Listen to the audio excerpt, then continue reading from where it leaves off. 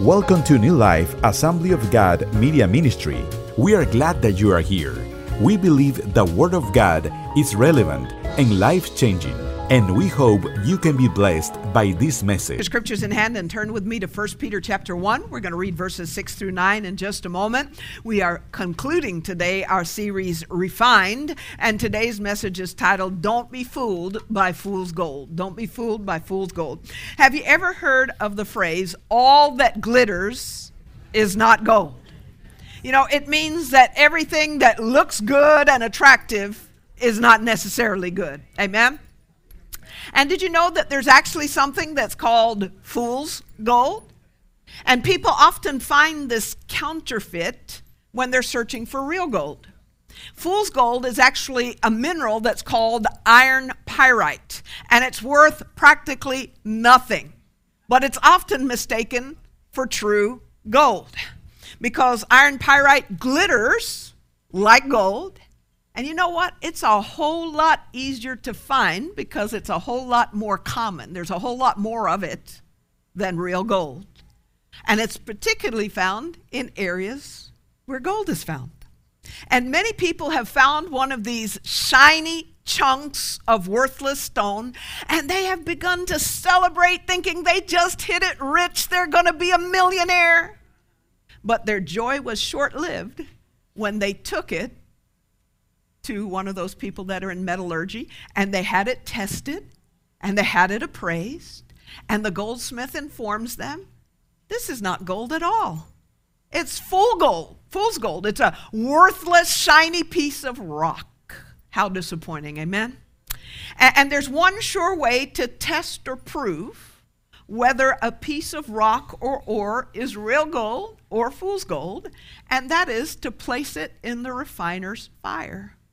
Because fool's gold will burn away at much lower temperatures than real gold.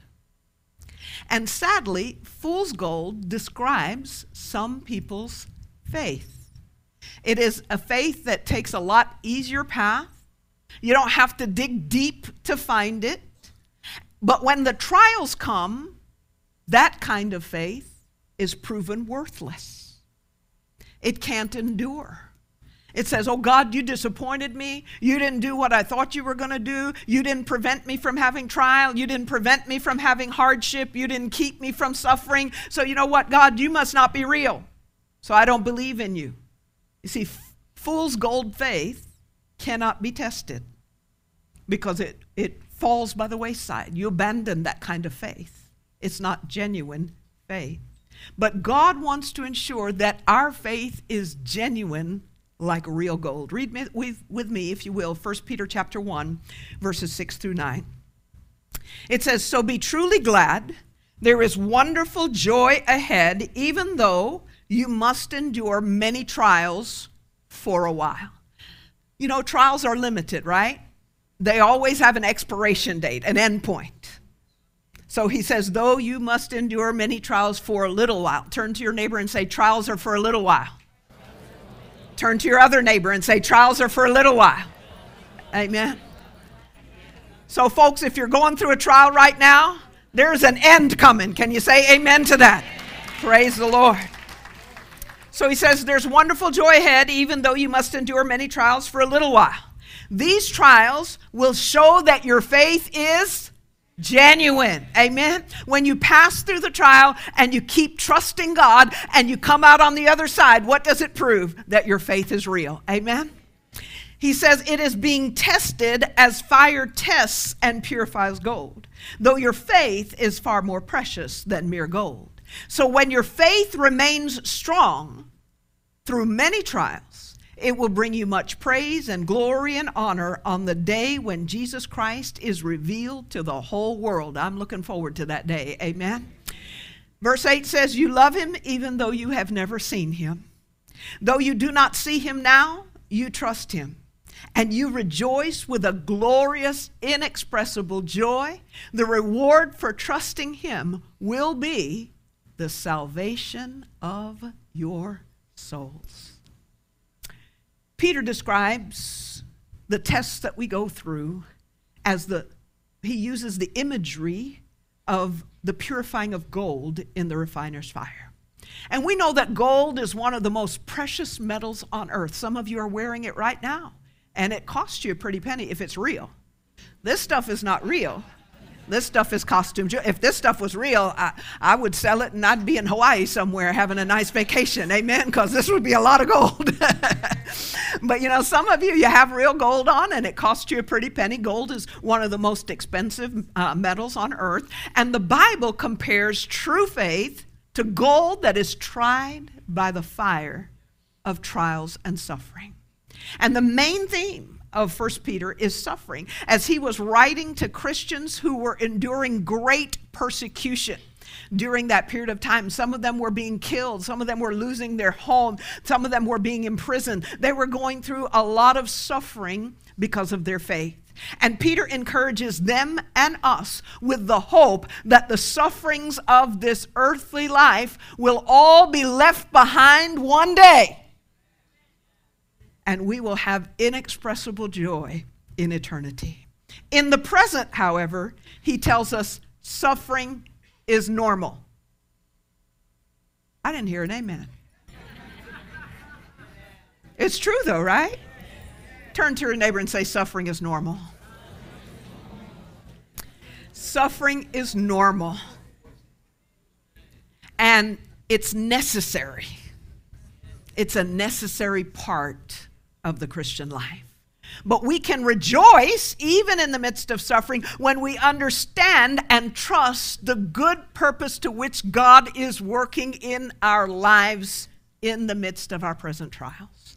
And Peter tells us the reality that is taking place behind our trials.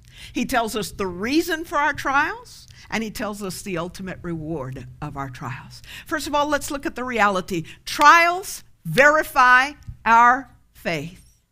He tells us elsewhere in 1 Peter, he tells us, don't be surprised by adversity, be prepared for it.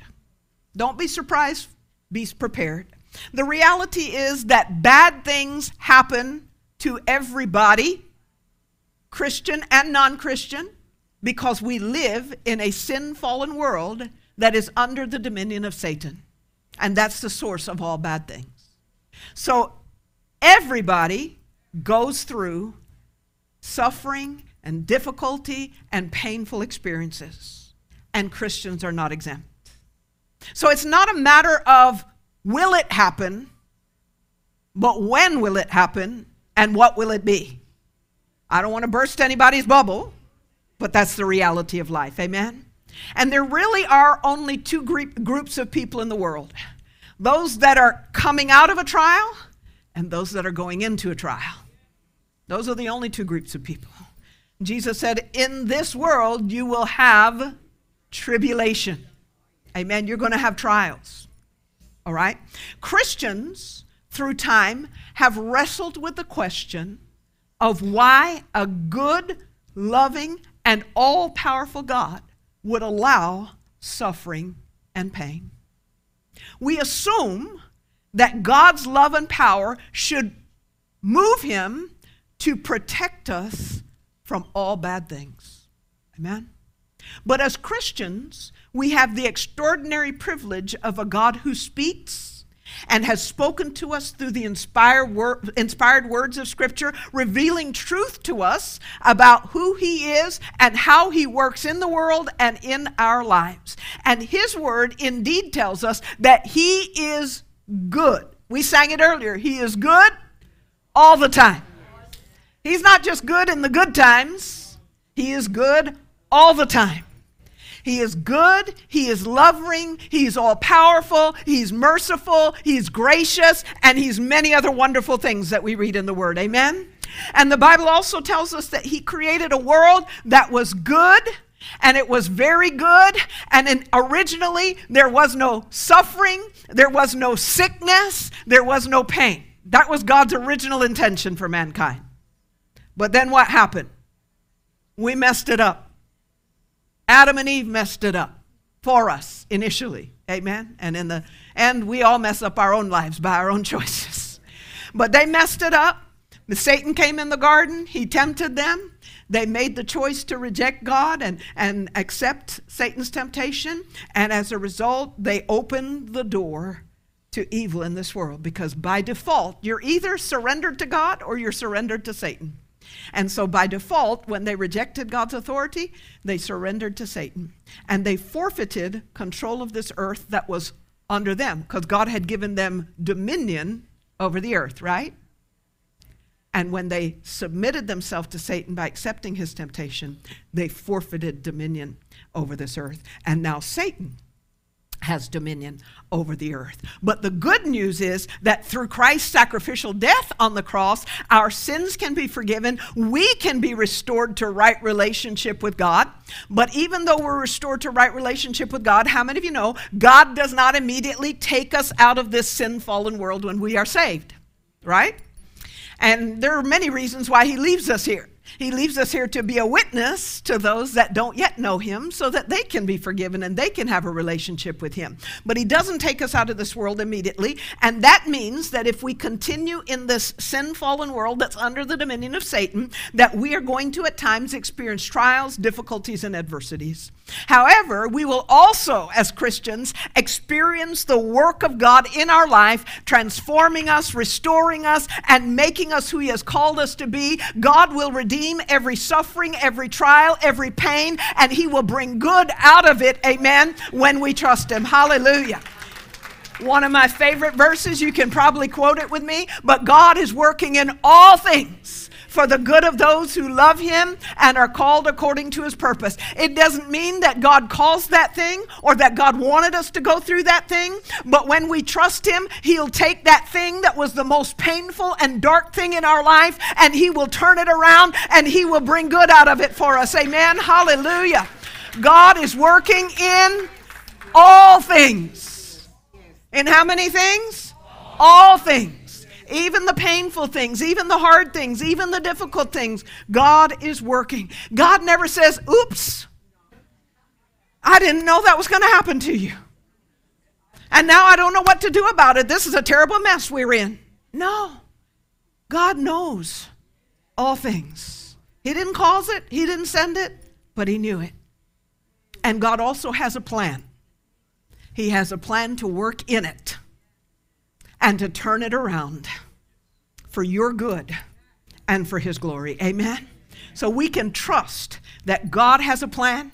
God is in control, especially if we surrendered our life to him. God makes no mistakes, and he knows exactly what he is doing in our lives. Just like in one of our previous messages, we talked about the goldsmith knowing exactly how hot to turn up the fire, to the heat to purify the gold, and he knows how many times to put it through the purifying process so that it's not destroyed, but rather it's purified and made more valuable. God knows exactly what he's doing in our life, and he's working through every trial for our benefit. Amen? And suffering not only purifies our faith, but it verifies our faith. Peter speaks about how the fire purifies gold, but then in verse 7, he also says these trials will show that your faith is genuine. The fire of trial exposes superficial faith, and it reveals genuine faith. You remember Jesus told the parable of the sower who went out and he sowed seed, and it was the same seed, but it fell on 4 different types of soil. And on one type of soil, it was fertile soil, and it grew. But on the and it bore fruit. But on the other types of soil, eventually it was either stolen by the birds or it withered away. Well, he said that these are people who hear the word. The soil fell on each ground, people hearing the word. But in one instance, the soil fell on rocky ground, and it immediately sprang up, but it had no depth of roots in the soil. So when affliction or persecution arises because of the word, these people immediately fall away because they have no deep roots of faith. Amen? Many people accept Christ thinking that it means a trouble-free life. You know, it's kind of like that movie, Hakuna Matata, you know. Everything is going to be happy and it's going to be a trouble-free life. Wasn't that a part of the song? I won't try to sing it for you, amen. But anyway, you know, we think, oh, because I accept Jesus, it's a free pass. I'm going to have a trouble-free life. And then adversity comes and they get knocked off their feet. They're shocked by it and they fall away from their faith, amen. Counterfeit faith. That's counterfeit faith. And counterfeit faith can look a lot like real faith until it passes through the fire of trial. Remember we talked about fool's gold? It glitters and shines and it looks a whole lot like real gold. But if you put it in the fire, it burns and turns into ashes. It's not worth anything. Real gold is proven or verified as it passes through the fire and it doesn't burn up. And as it passes through the fire, it becomes more valuable because the impurities are burnt out. You know, the word trial comes from the Greek word that means to test or to prove. And God uses fiery trials to test and to prove our faith, to verify our faith, whether it's genuine or it's counterfeit. And he's proving our faith not for his benefit, because God knows all things. Let me tell you something. God knows whether your faith is real or it's counterfeit. So he's not testing us for his sake. He's testing us for our sake. Amen? And so God allows us to pass through the fiery trial to prove to us and others whether our faith is real or it's counterfeit.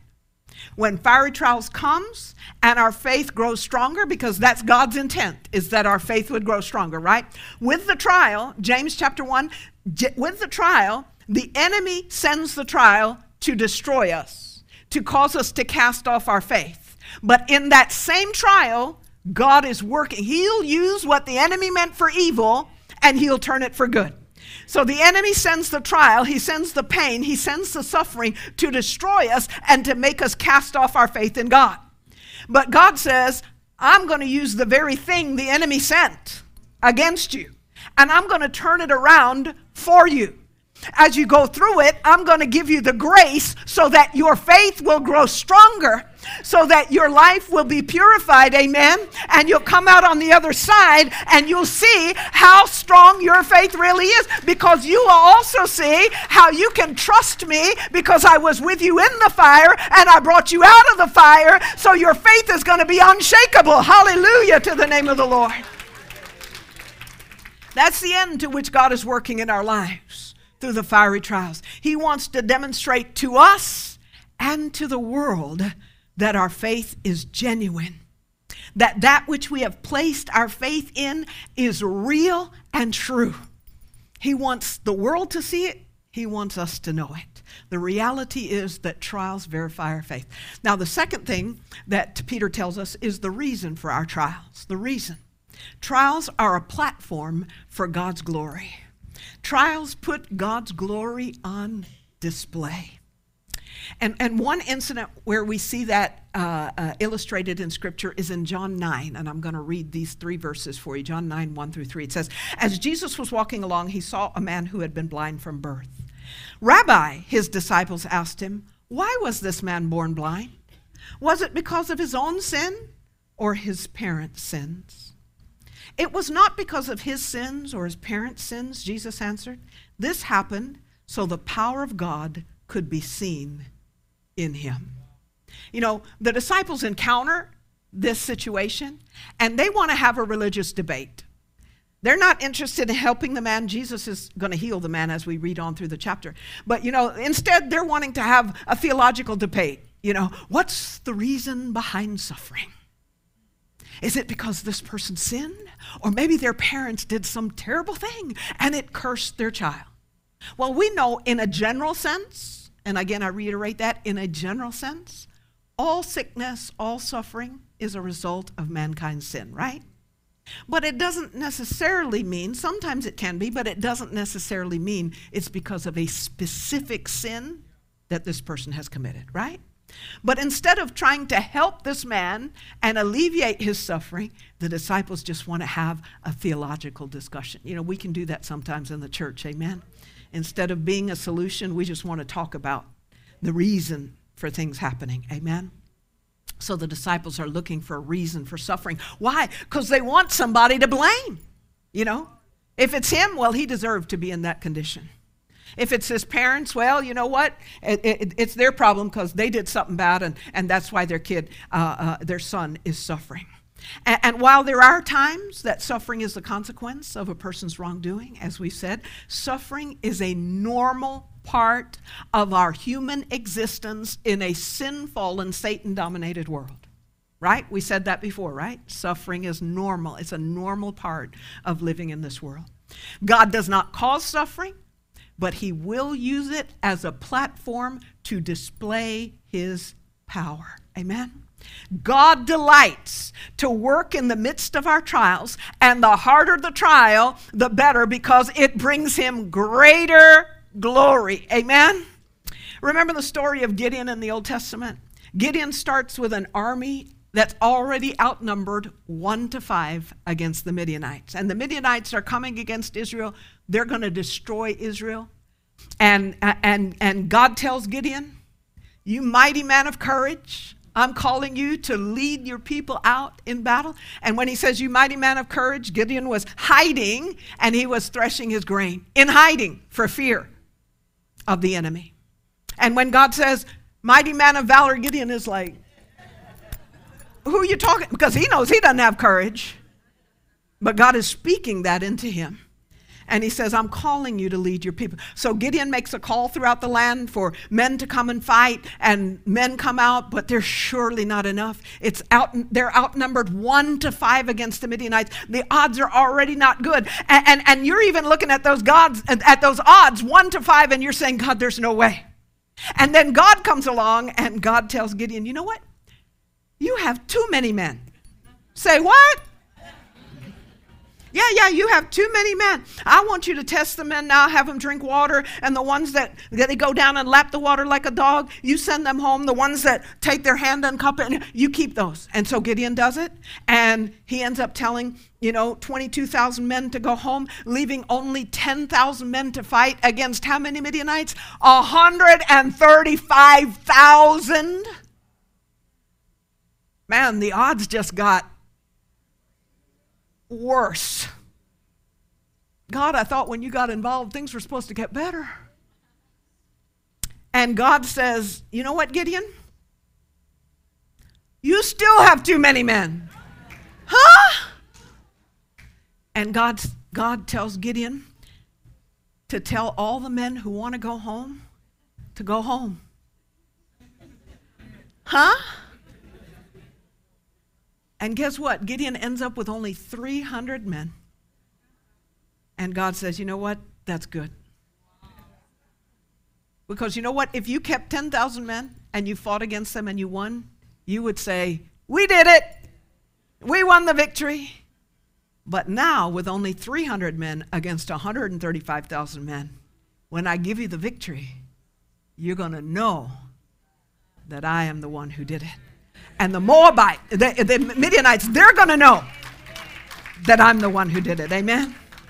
Folks, God doesn't send our trials, but sometimes he doesn't rescue us immediately. And the situation goes from bad to worse. Why? Because he wants to show us and the world that he alone is the one who rescues, that he might receive all the glory. Amen.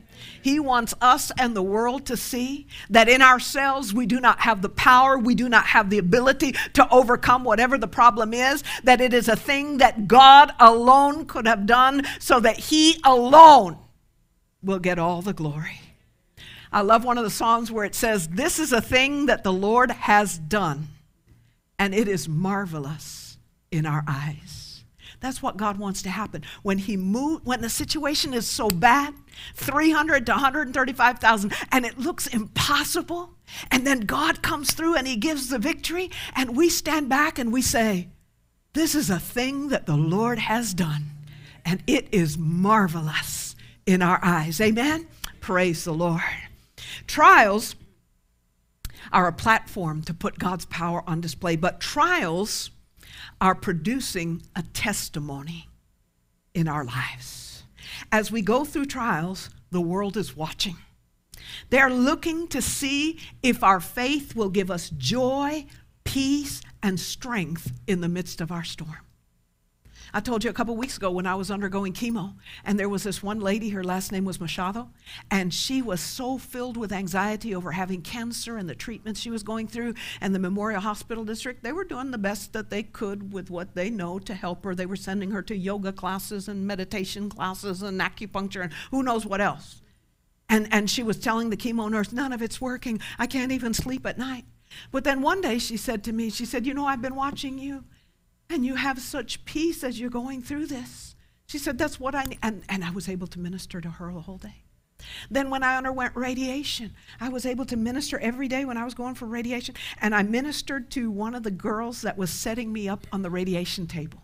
As she was setting me up on the radiation table, the Lord said, you know, I want you to speak to her. So I started a conversation with her. And I was like, hey, you know, hey, how are you doing? And that's all I needed to say. She started to cry. And she started to tell me her whole story. You know, she had been with a married man. She got pregnant. Minute she got pregnant, he took off. She had the baby. She's all alone now. She doesn't have any family down here and how hard it is. And she's just crying. And I'm on the radiation table. And I'm like, Lord, please don't make her mess up and put the wrong thing. Yeah. Hallelujah, Jesus, you know. So she tells me her whole life story there, and I start talking to her about the Lord, and she just starts crying even more. And I prayed with her, and I tried to, you know, talk to her about some of the things that she can do, you know, with the Lord to find help and grace and peace, you know. And a couple weeks later, when I was it was the week before my last week of radiation, I got a Bible in an easy to understand translation for her and another radiology tech. And I had ministered to the other one as well, and I wrote in there a thank you in the front. I inscribed it and said, thank you so much for your kindness towards me during this difficult journey. You made it a lot easier, and blah, blah, blah, blah. And I gave it to them. They both started to cry when I handed them the Bible. They hugged me, and they said, you know, you are so different than all the patients that come in here. You have an aura about you. When you come in here, they didn't have spiritual terminology, so they're using, you know, this kind of mysticism terminology about an aura. But they were saying, you have an aura of such peace and joy when you come in here, you know. And they had been watching me, and they saw the difference that Christ makes in my life. And that made them open. And the next week when I came in, the girl that had been crying the week before when she set me up on the machine, she's setting me up on the machine again, and she comes in real near to my ear, and she says, you know that book that you gave me? And I said, yeah, the Bible, you know. And she said, I keep it on my nightstand, and I'm reading it every night before I go to bed. And she said, and I'm finding such peace. And she said, and I actually went to a church last week with my daughter. She lived up in Deerfield, so this was too far for her. She said, I went to a church with my daughter last week, and she said, I think that we're going to start going there. Can you say praise the Lord? Amen. That's why I'm telling you, God will redeem the worst thing in your life, the most painful thing in your life. And if you'll trust Him, He will turn it around for your good and for His glory. Amen. It's producing a testimony through you. Hallelujah. And when you go through something, you know, you've been telling people maybe here and there, I'm a Christian or whatever. You tell your family, you tell people at work and everything. And then when you're going through something, they start watching to see if your faith will work. You know, will that Jesus you've been telling me about, will He be enough for you? Will He get you through this? And they're watching you whether you know it or not. And trials give us an opportunity to speak to others, both by the way we live and through our words. And we are able to share with them the hope that is within us through faith in Jesus Christ. Amen? Now, if we go through our trials and we have a bad attitude and we're all stressed out and downcast, people are going to say, see, I knew what you were talking about wasn't for real. I knew God is not for real. Am I right? Amen? One devotional writer states, without a test, there can be no real testimony. Unless we have been tried in the fire, our testimony has little or no meaning. You know, I could stand up here and say, you know what? My life has been perfect. I've never had any sufferings in my life. You need to trust Jesus. And you'll say, yeah, you don't know what I'm going through. You know, But when I get up here and I say, folks, I've gone through what you've gone through. I've been where you've been. I've suffered this. I've gone through that. Then you start to perk up and say, hey, am I right? So he says, without a test, there can be no real testimony. Unless we have been tried in the fire, our testimony has little or no meaning. When we go through the fires of life, our testimonies are not based on theories, but on real life knowledge of how God brought us through. Hallelujah. Folks, you can't talk about what you don't know. And unless you have known God in the midst of the fire, you can't talk about the one who walks with you, the fourth man in the fire, amen? Shadrach, Meshach, and Abednego came out and they said, oh, Jesus was with us in the fire. And guess what? Their words carried weight because Nebuchadnezzar and his guards, they saw the fourth man in the fire and they saw them come out of the fire without even the smell of smoke. And so their testimony carried weight. And Nebuchadnezzar said, there is no God like the God of Israel. And I want everybody to worship him. Hallelujah. Folks, when you go through the fire and God stood with you in the midst of the fire, you come out and you have a story to tell, amen? And you have a God to glorify about what you've gone through and how faithful you found him to be. Hallelujah.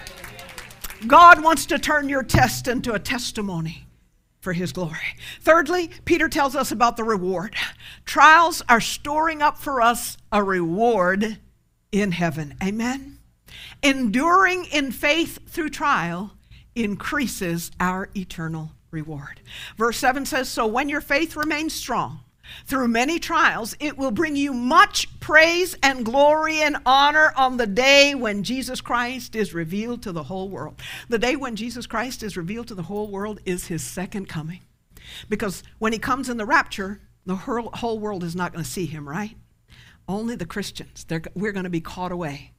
And the world is going to, the unsaved are going to remain on this earth. They're going to undergo a horrible 7 years of tribulation. But at the second coming, every eye will behold him who they pierced. Amen? And they're going to see him coming in great glory. When Christ returns, he will judge every person who has ever lived. Those whose names are not written in the Lamb's book of life, that's the unsaved, those who have not accepted Jesus Christ, they are going to be judged and they're going to be doomed to an eternity of suffering in the lake of fire. Folks, that's why we need to do everything that we can do to tell as many people as we can about Jesus so that they can avoid that eternity of torment. Now, those who have trusted Christ and remain faithful, we're also going to stand before him in judgment, not at the great white throne judgment, but at the judgment seat of Christ. We're already in heaven. Amen. We're already in his presence. Our eternal habitation, our eternal dwelling in heaven is already determined, not by anything we have done, but because of our relationship with Jesus Christ, because we've accepted Jesus Christ as our Savior. But even though our salvation and our promise of heaven is based just on the free gift of salvation, our reward in heaven is based on the way we've lived our life. Amen? In Matthew 16:27, it says, for the Son of Man will come in the glory of his Father with his angels, and then he will reward each person according to their works. And again in 1 Corinthians 4-5, it says, therefore judge nothing before the time until the Lord comes, who will both bring to light the hidden things of darkness and reveal the counsels of the heart. Then each one's praise will come from God. Here in this passage, he's talking about the judgment again, and he's talking about, God exposes even the things that have been done in darkness, and God exposes the true motivations of our heart. Amen? Other people can't see our heart, but God sees our heart. Amen? And his judgment will be determined by that. And those whose heart has been found pure towards the Lord, guess what? We will each receive praise. God is going to praise us. One of the ways he praises us, remember Jesus said in Matthew 25, when we've lived for him down here and in the parable of the talents, and he comes back, he will say, well done, my good and faithful servant. He's praising us, right? He's honoring us. How many of you want to hear, well done, my good and faithful servant? Amen. Praise the Lord. The goal is to grow through the trials we experience here on earth, to remain faithful and serve God even in the midst of those trials, so that one day we will receive that eternal praise, that eternal reward, and that it will be as big as it possibly can be in heaven. You know why?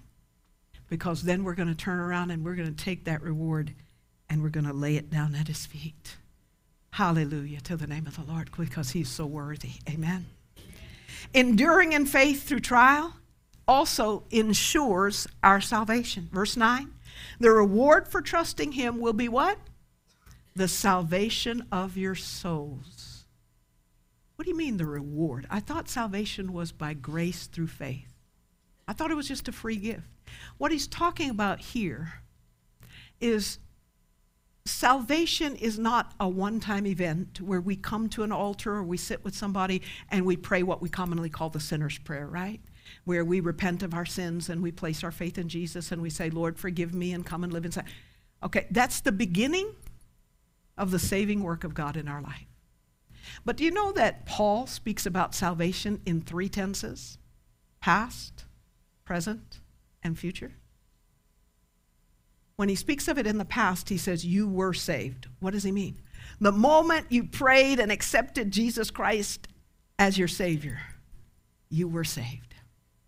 But then he says, you are being saved. What is that? That's the ongoing work of the Holy Spirit in our lives as we walk day by day in faith, trusting God and surrendering to him. And sometimes as we're walking, we walk through the fire. But we need to continue to trust him in the fire, because that is where the salvation of our souls. Folks, it's not the person who begins the race. It's the person who ends the race that receives the reward. Amen? A lot of people start the race, but they fall off. So have you ever seen those marathons? Some people fall off along the way, right? They can't do the full, whatever, 26.5 miles or whatever it is.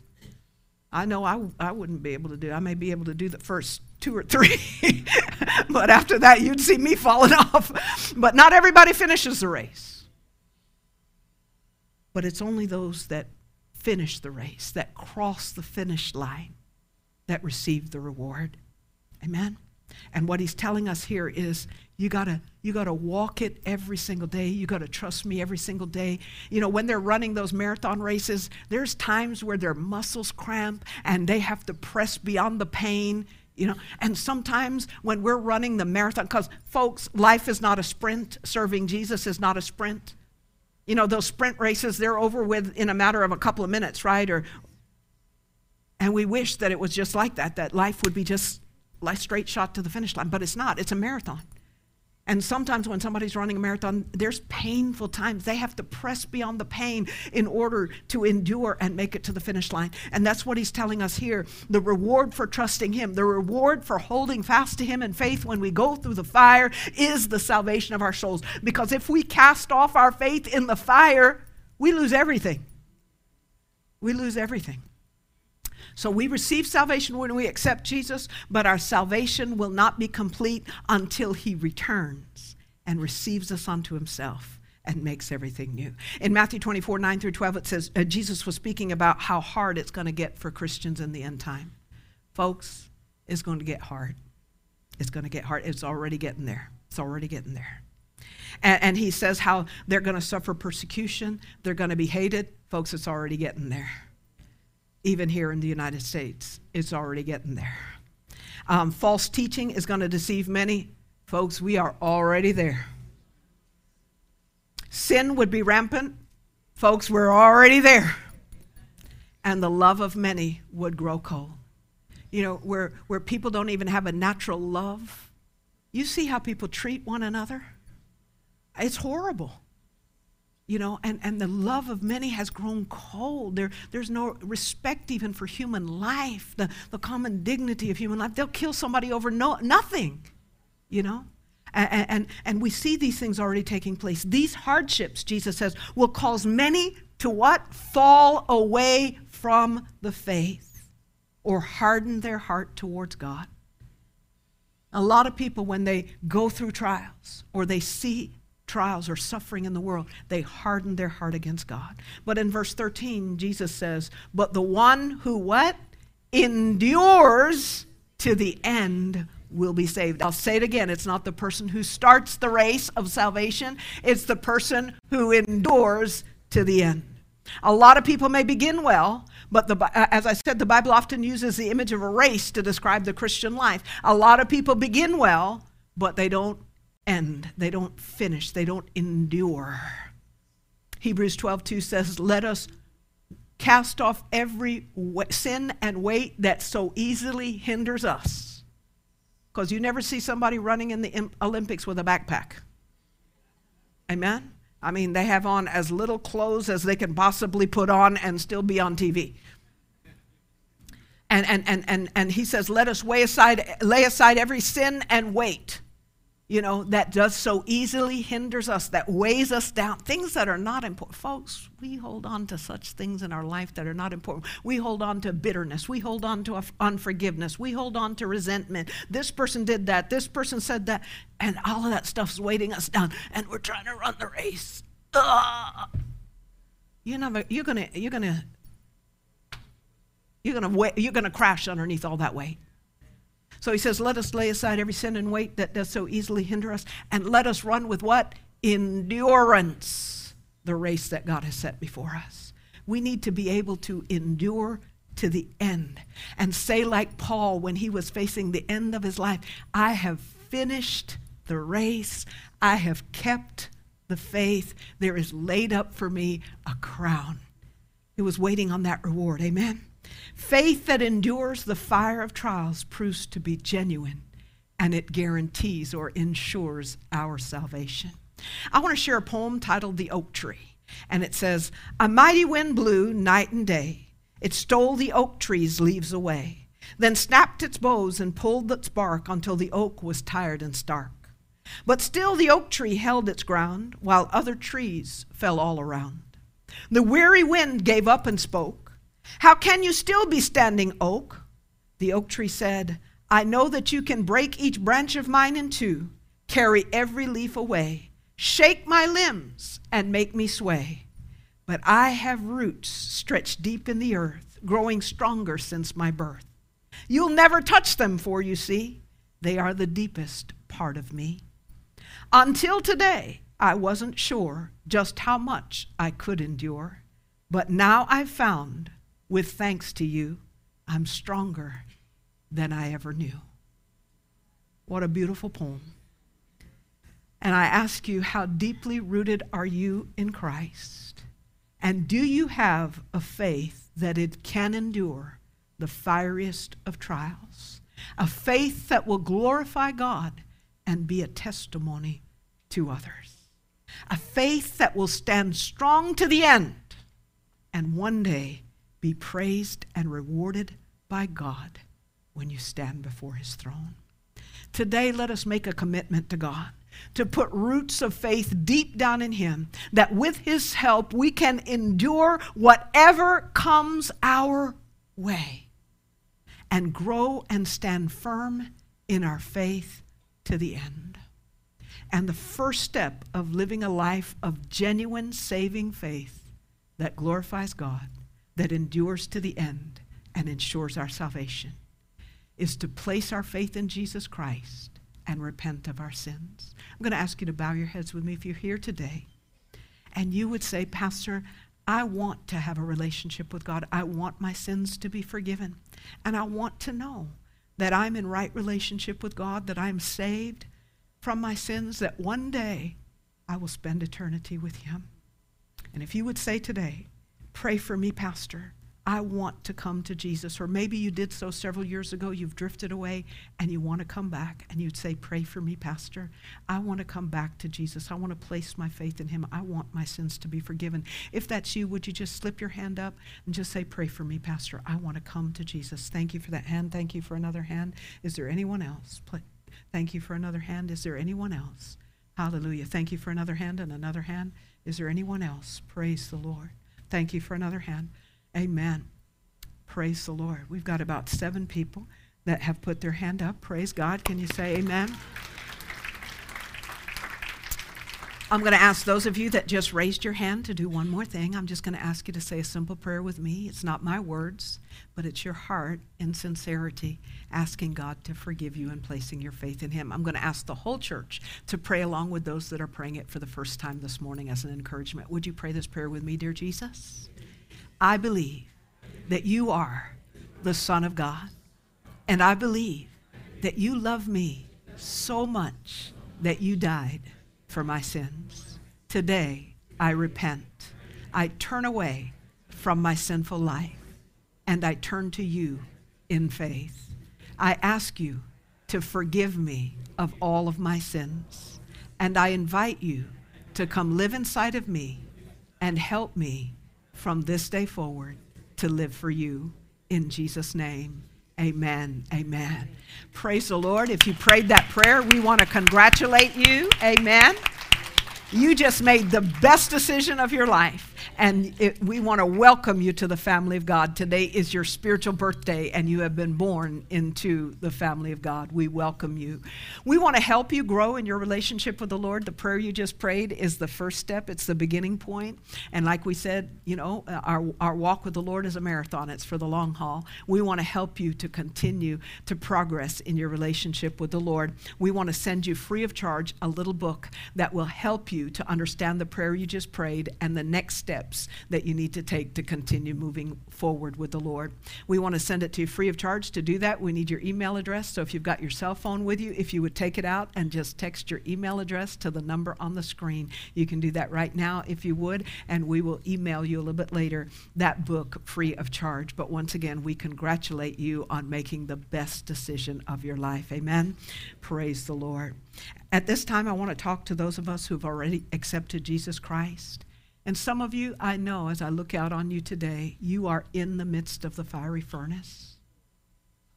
And if we're not in the midst of it, I hate to burst anybody's bubble, but there's one in our future, should Jesus tarry. And when we face the fire of trial, we need to pray and ask God to help us to endure the fire of trial, to hold fast to our faith in him, so that our faith can be proven genuine, so that our faith can be a testimony to the world, and so that we can endure to the end, ensuring our salvation and receiving our reward in his presence. If you would say today, I want the kind of faith, the real faith, that can endure the fire of trial and can be proven genuine. If that's your heart's desire, would you stand to your feet and just come to this altar for a few moments as we pray and consecrate ourselves to the Lord this morning. Hallelujah, Jesus. Thank you, Lord. Thank you for every trial you've brought us through to this point. Thank you that you will not abandon us now. Thank you that you will be faithful to us to the very end. Hallelujah. Just speak to the Lord from your heart and make that commitment, make that prayer that you might have that kind of faith that is genuine, that will endure through the fiery trial, that will hold fast to him and be a testimony to others. Hallelujah. Heavenly Father, we just thank you for each and every person that is responding to your word this morning with an open heart and a readiness of spirit to say, Lord, I want that kind of fire, that kind of faith. I want the kind of faith that can go through the fire and that can come out stronger, that can come out purified, Lord God. Father, help us by the power of your Holy Spirit and by your grace to have a genuine faith that can hold fast to you and trust you in the midst of trial and difficulty, Lord God, that we will not cast off of our faith, Lord God, but that we will cling to you all the more so that our faith will grow stronger in the midst of the fire, Lord God. And so that our lives may be a testimony to others, Lord, to point them to you both while we're in the fire and that we can tell of it when we come out of the fire so that others will know that you are real, Lord God, that you are faithful, that you still work today, Lord God. Father, help us to walk in faith and endure so that our salvation will be ensured. In Jesus' name we pray. Amen. Thank you for joining us today. If you were blessed by this message, would you consider giving a gift to help support our ministry? You can text any amount to 954-516-1522. That's 954-516-1522. Thank you, and we hope you will join us again.